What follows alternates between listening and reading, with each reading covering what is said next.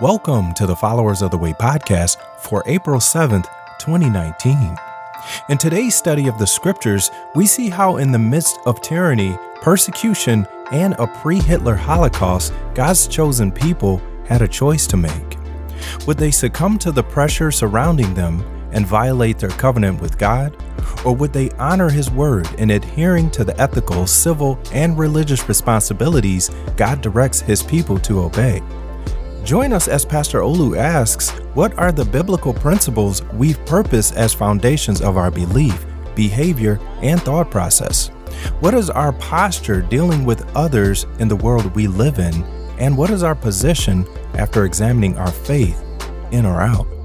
So turn with us in your Bibles to Daniel chapter 11, verse 22. Daniel chapter 11, as we look before, this is a historical book from where we are looking back, where Daniel was at the time looking forward. It is a prophecy. So he's going through and God is telling him through the angel Gabriel, what are those things that are going to happen based on the children of Israel in the future. And he gives them that understanding of what's going to happen to prepare them. And we looked at how Daniel chapter 11, because of the accuracy in the prophecy, goes one step further in showing the sovereignty of God. How that God is in charge, how that God makes decisions. Not only does he understand the future, but he controls it. And things are moved so that his will always be enacted. So Daniel chapter 11, we went through what happened from Alexander the Great, then how it got split off into the four kingdoms. And then we wrapped up looking at the end of verse 21. I'll read 20. Then shall arise in this place one who shall send exactor of tribute for the glory of the kingdom. But within a few days he shall be broken, neither in anger nor in battle. And we talked about that the last king there would get a tax collector to go tax the children of Israel. And then that tax collector would end up killing the guy. That's where we ended up last week, looking at the things that would happen. Verse 21 introduces us to a guy that we've seen before. So I'm not going to spend a lot of time going into details about him. But if you remember, he was Antiochus Epiphanes. And remember, he gave Epiphanes as his name. He gave that himself that name. But he was Antiochus IV, or Antiochus Epiphanes IV. He was the worst king, the worst person over the children of Israel at that time. If you remember, I'm going back to my old notes that when we were going through Daniel chapter 8. I tell you what, let's read 11 and then we'll go back to 8 and see some of the things he did. So Daniel chapter 11, verse 21. In his place, so after that king, shall arise a contemptible person. Talking about Antiochus IV. And a contemptible person to whom royal majesty has not been given. He shall come in without warning and obtain the kingdom by flatteries. Armies shall be utterly swept away before him and broken, even the prince of the covenant. And from the time that an alliance is made with him, he shall act deceitfully. He shall become strong with small people. Without warning, he shall come into the richest parts of the province, and he shall do what neither his fathers nor his fathers' fathers have done, scattering among them plunder, spoil, and goods. He shall devise plans against strongholds, but only for a time. And he shall stir up his power and his heart against the king of the south with a great army. And the king of the south shall wage war. Remember, the king of the south is Egypt. Shall wage war with an exceedingly great army, but he shall not stand. For a plot shall be devised against him. Even those who eat his food shall break him. His army shall be swept away, and many shall fall down slain. 27. And as for the two kings, their hearts shall be bent on doing evil. They shall speak lies at the same table, but to no avail. For the end is yet to be at this appointed time. 28. And he shall return to his land with great wealth, but his heart shall be set against the holy covenant. And he shall work his will and return to his own land.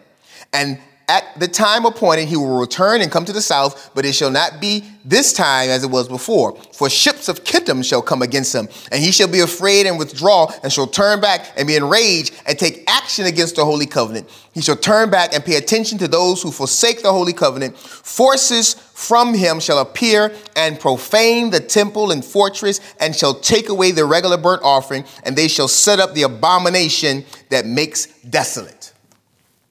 Some bad stuff going on here. And I don't know if you guys remember back when we were in chapter 8, we were looking at Antiochus, and we talked about how he was fighting and he went down to fight Egypt. We read it in those verses again. He went down to fight against Egypt. He got mad when he got down there. The ships of Kittim came and Rome showed up. I don't know if y'all remember. Rome showed up and said, listen, that's enough of this. Go back. You're done with the fighting. And he was angry, he was mad, and he threw a temper tantrum. So when he came back, remember where Egypt was. I can't draw this, but I'm still going to try. That's Africa, okay? This is a peninsula, and this is Asia Minor, and that's India over there, and this is Crete, and this is Rome. Looks like a boot, right? This is Egypt. This is the area Egypt had. So that's the king of the south. And this is all of what Antiochus had, it's the north. And so he had to pass through this area, and we know that is Jerusalem. And so when he was down here, Rome came and said, nah, you're done, go back. He got upset. And as he went back, he threw a temper tantrum, and he went through and he began to kill and murder and slaughter the Jews on his way back home. And we talked about that, and we looked at Daniel chapter 8, so you can go back and look. He killed on that day 200,000 Jews that he killed. So he was a bad guy, the cruelest tyrant of his time. Remember we talked about him, he made the coins and he put God on the coins. So he called himself Antiochus the God. He came down as enemy of the Jews. He was trying to Hellenize them, turn them away from following God and the things that God has told them, and to follow the Greek culture. When he came back after that fight, we talked about how he had no more tolerance. He destroyed all the copies of the Torah. Remember, the Torah are the first 5 books of the Bible. He destroyed all the copies of the Torah. He forbid them to observe the Torah. Don't read it. Don't do what it says. He's going through Israel doing this. Matter of fact, he sold the high priest position twice. And so the high priest followed the line of Levi. God ordained. God said, you'll be next. You be next. He showed up and said, later for that, who want to buy the priest? You got some money? You give me the money, you become the priest. So all this wicked stuff was going to the fact that he commanded the Jews to eat pork. Remember, that was one of the things that God told them not to do as his people. I don't want you to stay away from these foods. He told them, you will eat these foods. You will disobey God. You will not circumcise your children. And matter of fact, you're not even going to serve God. And so he took an image of the god Zeus, one of the Greek gods, Zeus, put him into God, the holy Jehovah God's temple, set him up and say, okay, Jews, now go to your temple and I want you to bow and worship Zeus. And if you do not, I will kill you. And we look at history and it says during that time, that's when he killed 40,000 Jews in one day. Think of 40,000 people getting killed in one day. Not in a war, but because they wouldn't listen to him and dishonor God. And so we can look at historians, when we talk about these historians like Josephus, who wrote about all the stuff that was going on during that time, all this vicious wickedness that was going on during that time. And then we talked about how his life ended when he went into a temple and he sent a guy to the temple and said, yeah, sacrifice this pig. And the guy was like, okay, I'll do it. And then the priest that time, one of the holy priests of God, came in and was like, nah, we're not doing that. And the guy was like, well, I'll do it. And the guy was like, no, we're not doing it. And so as the guy went to try to sacrifice the pig, the true God priest took his sword and gently placed it inside of his body. Gently, just nice and slow. And that was the end of that. And that's when the wars broke out. The Maccabean Wars broke out. And they came and they destroyed and they defeated Antiochus and all that stuff went on. But during that time, think about the persecution. We talk about in our country, we don't really have the same amount of persecution that other countries have. But think about the persecution they were getting. Got a Bible? Give me that Bible. Rip, burn. Who you praying to? You better be praying to this God Zeus. You praying to Jehovah God? Okay, well, you're dying, and your wife is dying in front of you, and your children are dying. This was what was going on. And so the Jews, those who love God, were under some tremendous, I don't even want to say tremendous pressure. I don't even want to call that trials and tribulation. I don't even know what to call that. That's something that we've never seen in this country, or we in our generations have never experienced what they were going through. But what I like about it is when we get through all that pain and suffering and hardship that was going on, all that murder and all that abuse that was going on, we get down to verse 32, back to Daniel 11. And he says, he, talking about the king, talking about Antiochus the fourth, he shall seduce with flattery those who violate the covenant. But the people who know their God shall stand firm and take action. When I read that verse inside of what was going on, it really stood out to me. Because think of all the things that was going on. The murder. Think of all the hardships that was going on. The slaughtering of innocent people. All of the things that was going on. No more reading the Bible. Nope, you can't read the Bible. And if we catch you reading the Bible, we're going to kill you.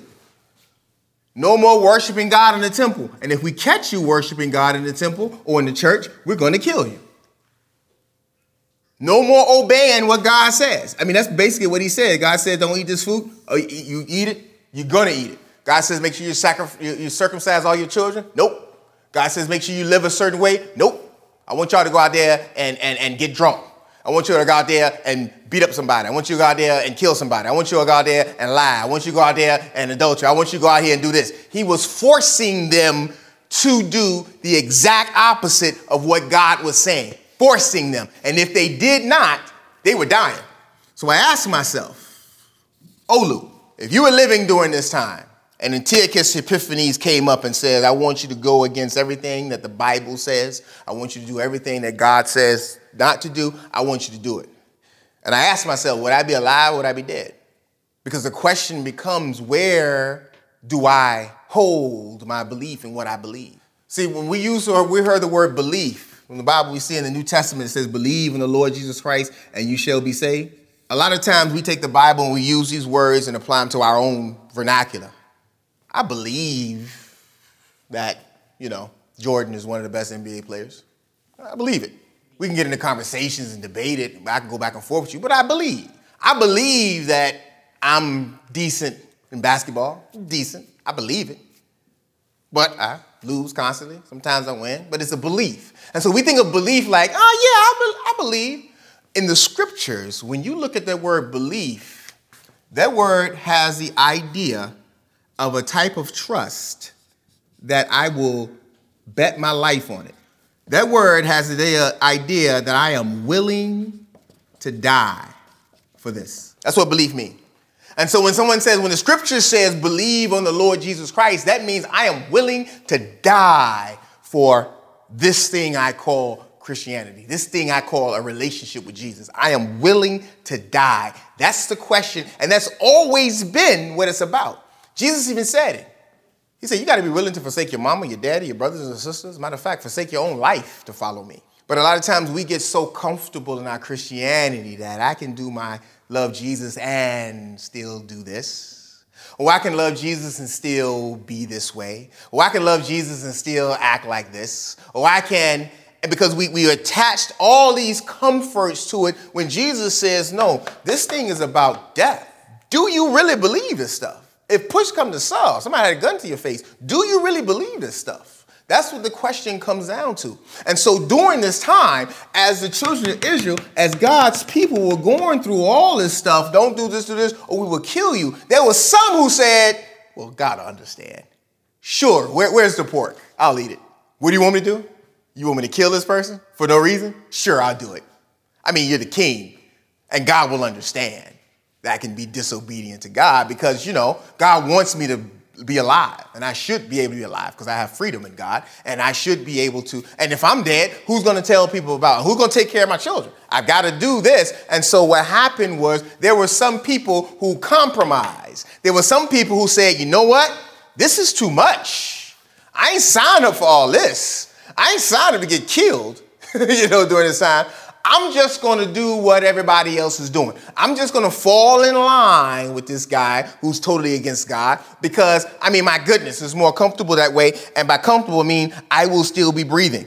And so when we look at verse 32, it says that he shall seduce with flattery those who violate the covenant. And so we got two separate people here. There's people who, according to this, violate the covenant. Two groups of people. First group of people are the people that violate the covenant, that it says that this king will seduce them with flattery. Violate means to act wickedly, to be wicked, to be guilty, to be condemned.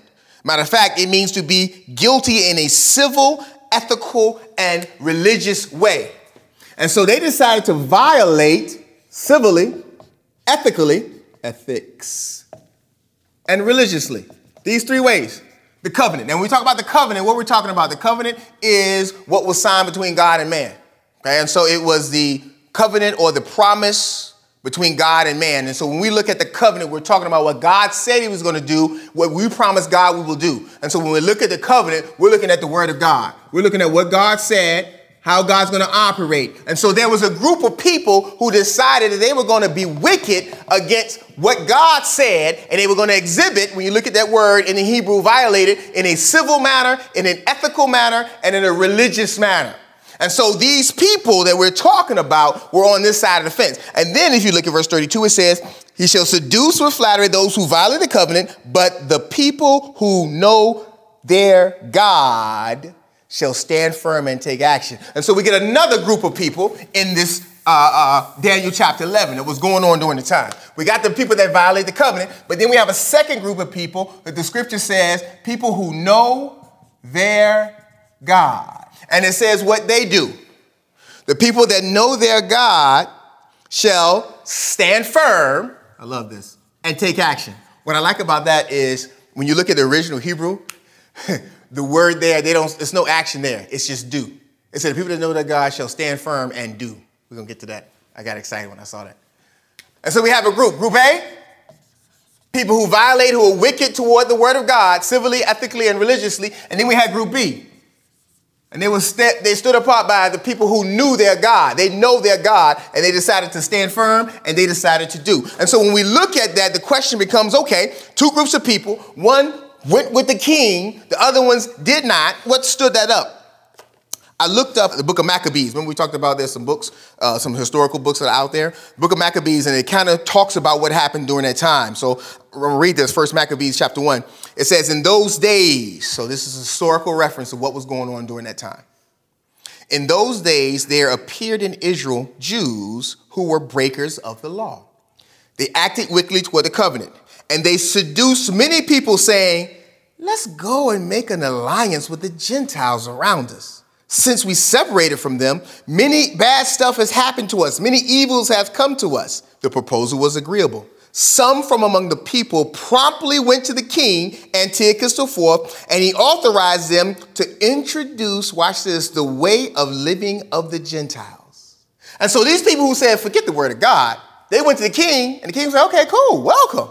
Now I want you to go and learn our ways, the way of the Gentiles, and then go out and try to convince your family members, your brothers, your sisters to follow not God's way, but to follow the way of the Gentiles. Thereupon they built a gymnasium in Jerusalem according to the Gentile custom, and they covered the mark of their circumcision and abandoned the holy covenant. They allied themselves with the Gentiles and sold themselves into wrongdoing. Many, even from Israel, gladly adopted this religion.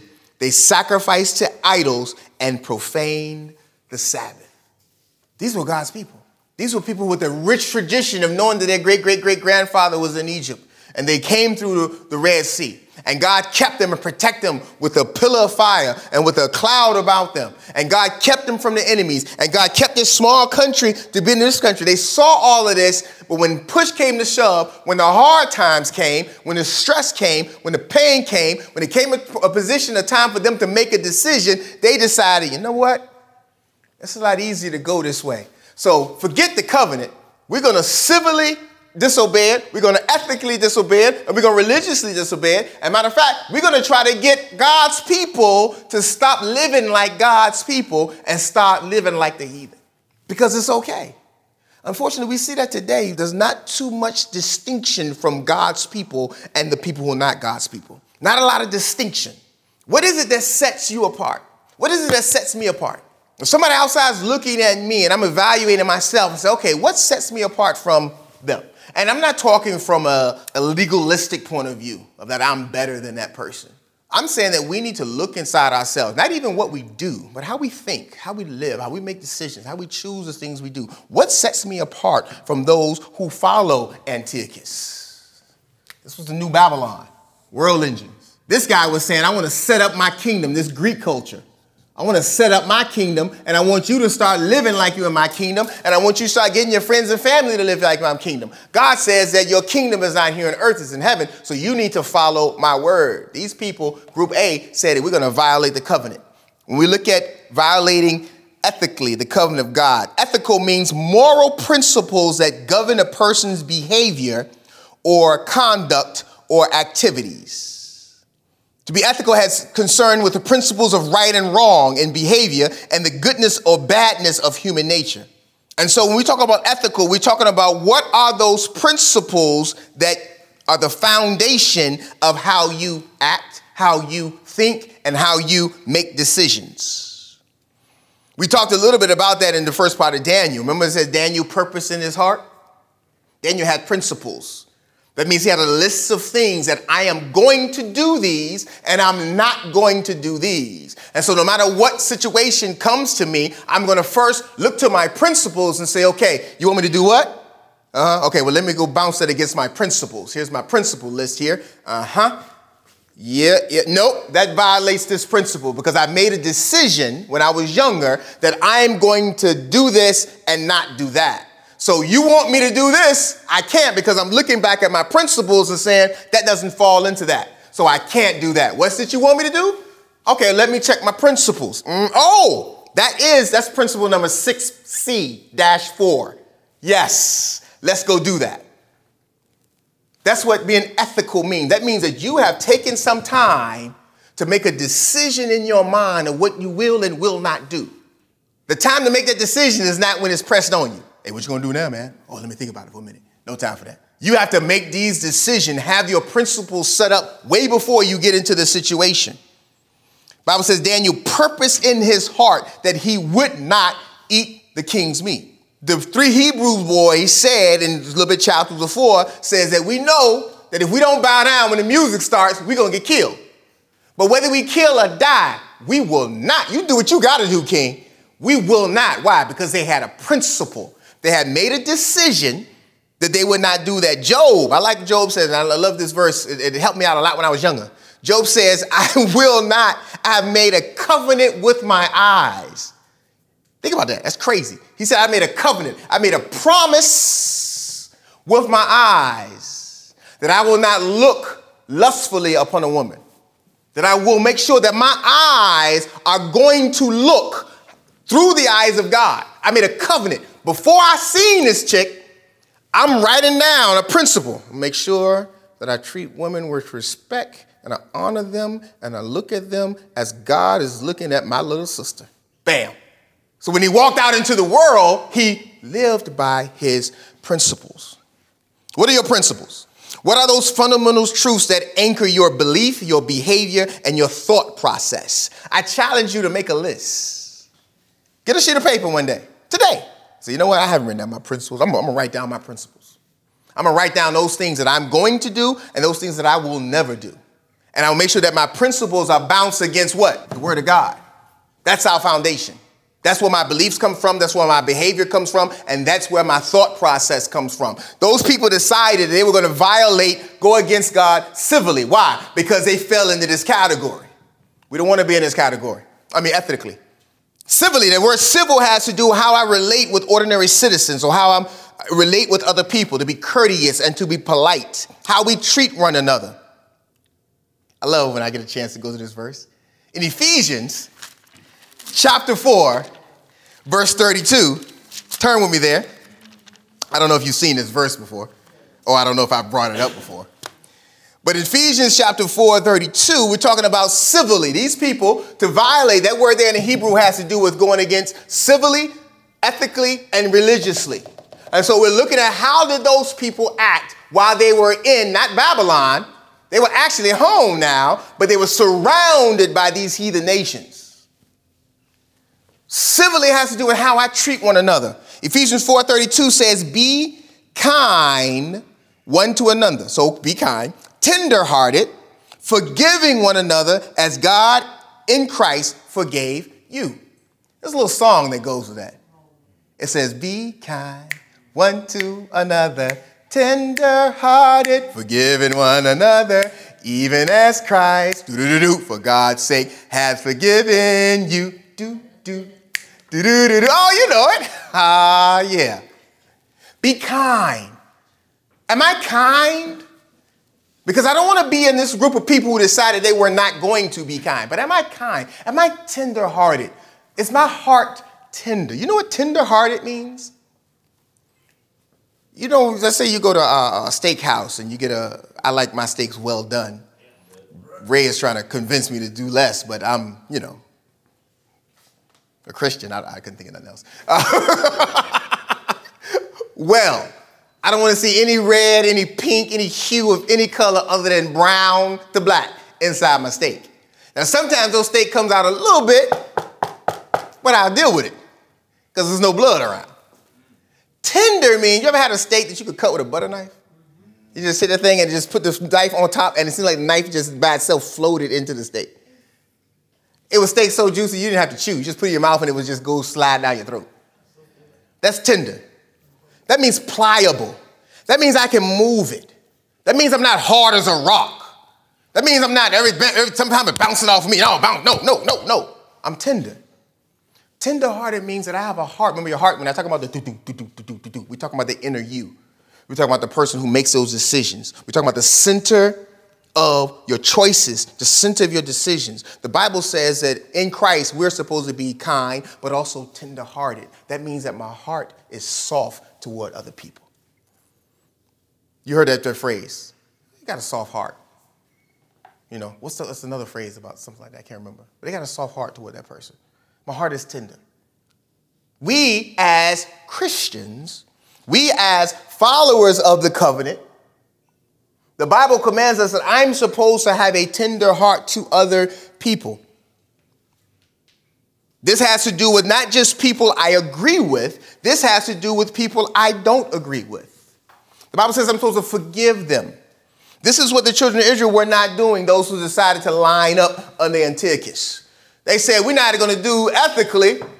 We're also not going to follow civilly. So I'm not going to have a soft heart. I'm not going to be tender-hearted. I'm not going to be kind. I'm not going to forgive when people hurt me.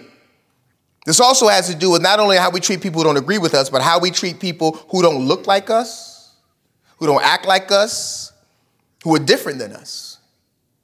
I have a responsibility, according to the word of God, if I'm going to follow the covenant, that I do that. How are you addressing your civil responsibility? We have a responsibility in this world that we're in. This whole series about Daniel is titled Underworld Engines. We have a responsibility to be in the world and to interact with others in the world, to be kind to them, to be loving to them, to be tenderhearted toward them. Matter of fact, our example should be like Jesus. Jesus was in these streets. Jesus didn't stand in the synagogue the whole time. He didn't stand in the temple.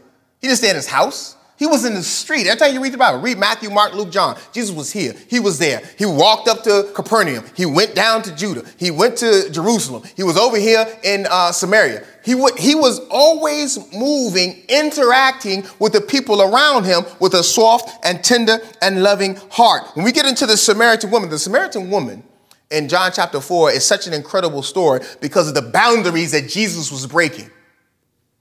We're talking about civil. What's my responsibility with the people around me? Ethics has to do with me. Ethics has to do with, am I lining up under the word of God and the covenant how I think?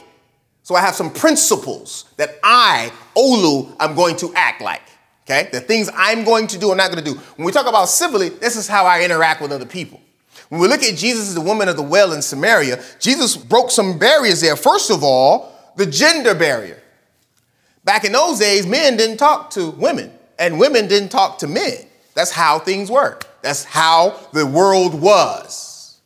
Jesus walks up and he walks straight up to the woman. Hey, how you doing? Hey, can I get some of that water? Matter of fact, the Bible says in John 4, when the disciples came up, they were like, hell yeah, man, that was crazy how Jesus ate the fish, man. He just transformed the river. Whoa. Is Jesus talking to that lady? Oh, snap. What are we going to do? He's talking to a woman. Oh, snap. It was crazy to them. It was foreign to them. Why? Because that's not how we do things. Jesus came along and said, forget all that. I have a civil responsibility to interact with this woman. I don't care if she's a woman or a man. I have a responsibility to do that. Though that's not the norm, though I'm told I'm not supposed to do that, though it's uncomfortable, though no one else is doing it, though it's easier not to do it, Jesus said, I'm going to do that. He also broke through the geopolitical and religious barriers. She was a Samaritan. So the Samaritans were Jews whose mama was not a Jew, or Jews whose father was not a Jew. And so they had intermarried and had these people who were half Jew, half something else. And the Jews, oh my goodness, we don't do that. We don't mix the races. No, we are God's chosen people. And if you decide to marry someone else and have a child, that child's an abomination. And so we don't talk to them. Jesus rolled right up on the woman and entered a conversation with her. He didn't care about what the geographics were about where they were from. He didn't care about the political time or what's happening in politics, or I turn on the news and it says I'm supposed to be scared of these people, or I turn on the news and it says I'm supposed to look out for these people. Jesus didn't care about none of that. Jesus said I have a civil responsibility because of the covenant. The word of God tells me that I have a responsibility to be a world engine. And so he rolled up on that woman. He got into a conversation with her. He even got into those theological barriers. She had a certain belief. Remember what she said? Our people believe that you should work upon this mountain. You people believe, just like, forget all that. I'm not here to get into a theological argument with you. There's a problem here, and it's with your soul. And I'm going to address that. I was reading on that, and I thought this was real cool. It says that Jesus looked at the Samaritan woman as who she was, an image bearer. The Bible says in Genesis that God made us after his own what? Image. And so every single person, saved or unsaved, black, Spanish, white, Cuban, Puerto Rican, Mexican, Honduran, Vietnamese, Indian, Aborigine, Canadian, Fijian, all around the planet, we are created as images of God. And so each one of us has the image of God in them. So we bear the image of God. So we are image bearers. When Jesus looked at the woman from Samaria, he looked at her and he saw that, what's that reflection off of her? Oh, that's God. She's an image bearer. But she's a woman. She's an image bearer of God, made after God's image. But the geopolitical say we're not supposed, she's an image bearer of God. God made her after his image. And so I have a responsibility civilly to interact with her because I don't see her as a woman. I don't see her as a Samaritan. I don't see her as she believes a theological belief different than me. I don't see her that she's from a different place than I am. I don't see her that we don't talk the same. We don't look the same. I don't see her as that. I see her as an image bearer. Our responsibility, church, is to see everybody as God sees them. And when I do that, my response to them change. It's interesting because we see a lot of different people here in Florida where we live. You know, you go down to some areas and you go down to Miami or even some areas here. You know, you see the Haitians. The Haitians running the place. And there's a certain culture that comes with that. And unfortunately, there's a certain stigma that comes with that. You know, you go to a certain area and there's a bunch of Puerto Ricans. There's a culture that comes with that. And there's a certain stigma that comes with that. You go down Pine Hills, a bunch of black folk. It's a culture that comes with that. There's a certain stigma that comes with that. I come out here and sometimes I'll be sitting in the Cracker Barrel and I see the people that's coming to Cracker Barrel to eat. These white folks with camouflage boots and pants and hats. And it's a culture that comes with that. And it's an image that comes with that. And sometimes I catch myself looking at these people at the image that I see instead of the image of God that's inside of them. Our responsibility is to do that. I saw an interesting meme the other day. It had a Muslim woman, and it had her in a garb and all black on, and you couldn't see her eyes, and she was covered herself. And the meme was like, we see this and we think, oh, she's oppressed. They're holding her down. She can't put the clothes she wants to. It's just so terrible that the men will make her do that, how she is. And then right beside it had a picture of a nun. And the nun had on the exact same thing, except this part was white, but everything else was exactly the same. And the comment was, oh, look at that woman. She has dedicated her life to God. She has forsaken all the earthly things, and she is so in tune with God. And how we look at nuns like, oh, praise, and we look at Muslims like, oh my goodness, she's oppressed. But it's how we see. We made decisions as the image of how we look at people instead of looking through all that stuff. Our responsibility as the body of Christ is to not violate the covenant from the word of God. We have a civil responsibility like Christ did. He went right up to that woman and he engaged in her. What was his conversation about? Her soul. It wasn't about anything else. Like, hey, you're on your way to hell, ma'am. You need to start living right. Because there's one God, I don't care where you live at. And he understood that and he went right into that. Do we see people as image bearers that they were created to be? Or do we look at them as the image that we see outwardly? And lastly, there was religious.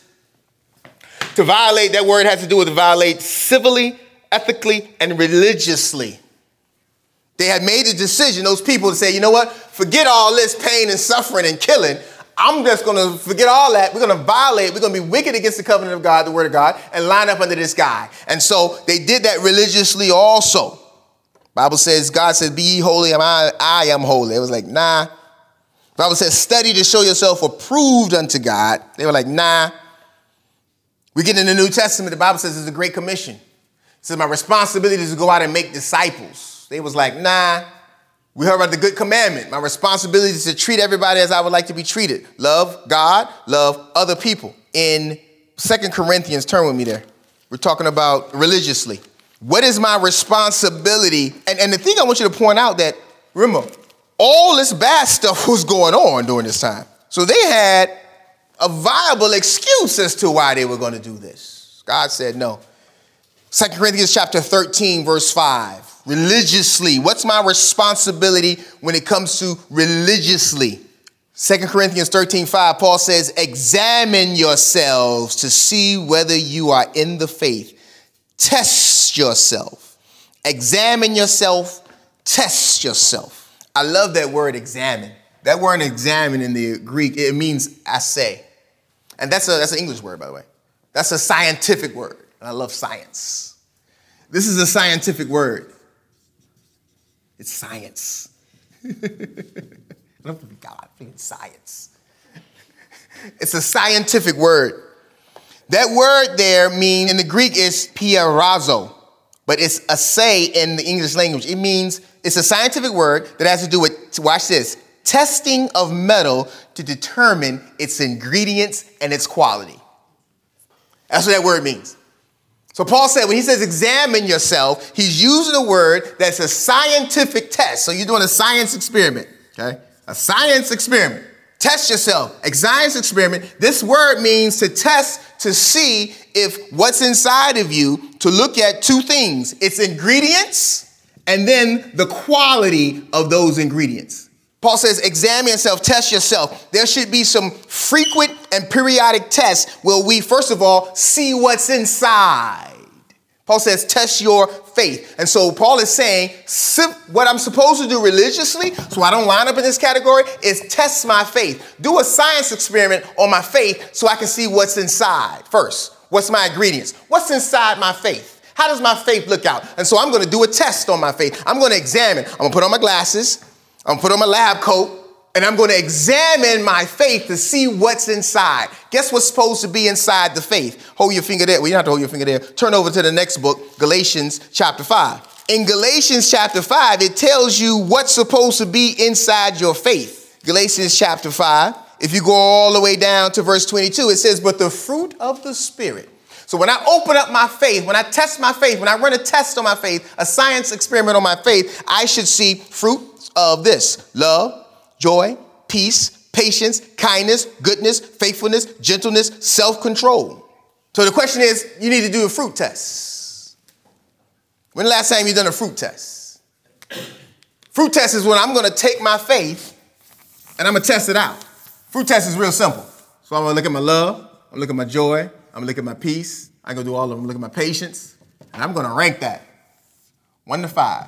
5 is, oh my goodness, when it comes to love. That's my thing. The question is, where would you rank yours? Where's your love at? What does it look like if you had to do the chart? Are you stressful a lot?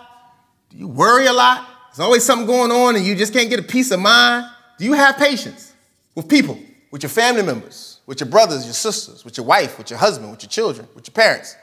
with your uncle, with your aunt, with your mother, with your friends. Where's your level at?